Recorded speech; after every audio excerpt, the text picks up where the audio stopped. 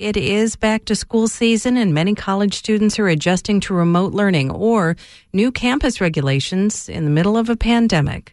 But international students face even more hurdles right now in trying to build a future in the U.S. WBEZ's Minju Park explains. As a mechanical engineering student at the Illinois Institute of Technology in Chicago's Bronzeville neighborhood, Wofai Ewa is no stranger to cram sessions and all-nighters. So we are in the engineering center.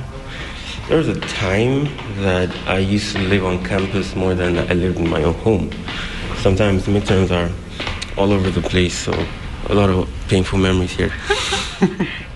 But as an international student from Nigeria, Ewa also has bigger worries on his mind, like if he's able to stay in the U.S. past May graduation.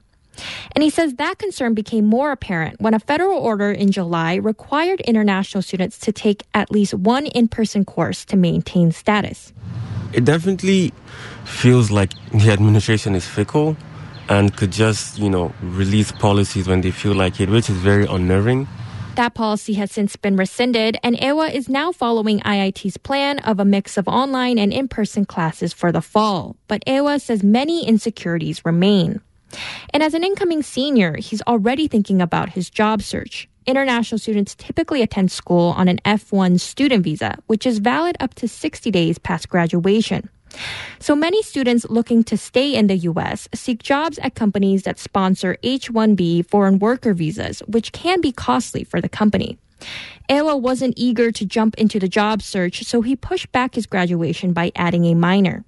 I didn't want to graduate and not be able to find a job and lose my status and go back home and, try to do the whole process again. It's not just figuring out the logistics of obtaining work and visas. It's also the emotional weight of the insecurity. Ajapa Sharma moved to Chicago from Nepal in 2018 to get a PhD in history at the University of Illinois at Chicago in Little Italy. I've been feeling very anxious. It's very hard for me to actually sit down and do my work. I feel like I'm not doing what I'm supposed to be doing. And I've changed 2 therapists so far, and it's very difficult. Sharma was supposed to be back home in Nepal right now to research the extradition of Nepalis from India in the 20th century. But the pandemic forced her to cancel, which could push back her program by a year. Sharma says she's concerned the university may discontinue funding her for the extra time because her student visa prohibits her from working off campus. And if Sharma extends her program, she said she'd also have to undergo the long process of applying for a visa extension. Even before the pandemic, the approval rate has been slashed down significantly, and the visa processing times have been very long, and a lot of extensions have not been issued. UIC is taking some of the burden off international students by providing online advising sessions and keeping campus housing open. But Sharma says she still feels vulnerable with limited protections.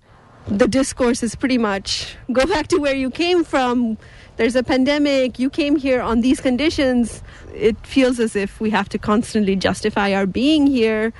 And those kind of big words that universities throw, like diversity, inclusion, this and that, just seem like words. In recent months, Sharma says she's seeing international students band more closely together than before, which brings her some hope. She joined the UIC group International Students Supporting Each Other, which organizes students to voice their concerns to university leadership. Having that group makes me realize that I'm not alone, and there are ways to fight back. As the school year picks up, Sharma says she's looking forward to getting back to her students as a teaching assistant and making progress in her research. Minju Park, WBEZ News.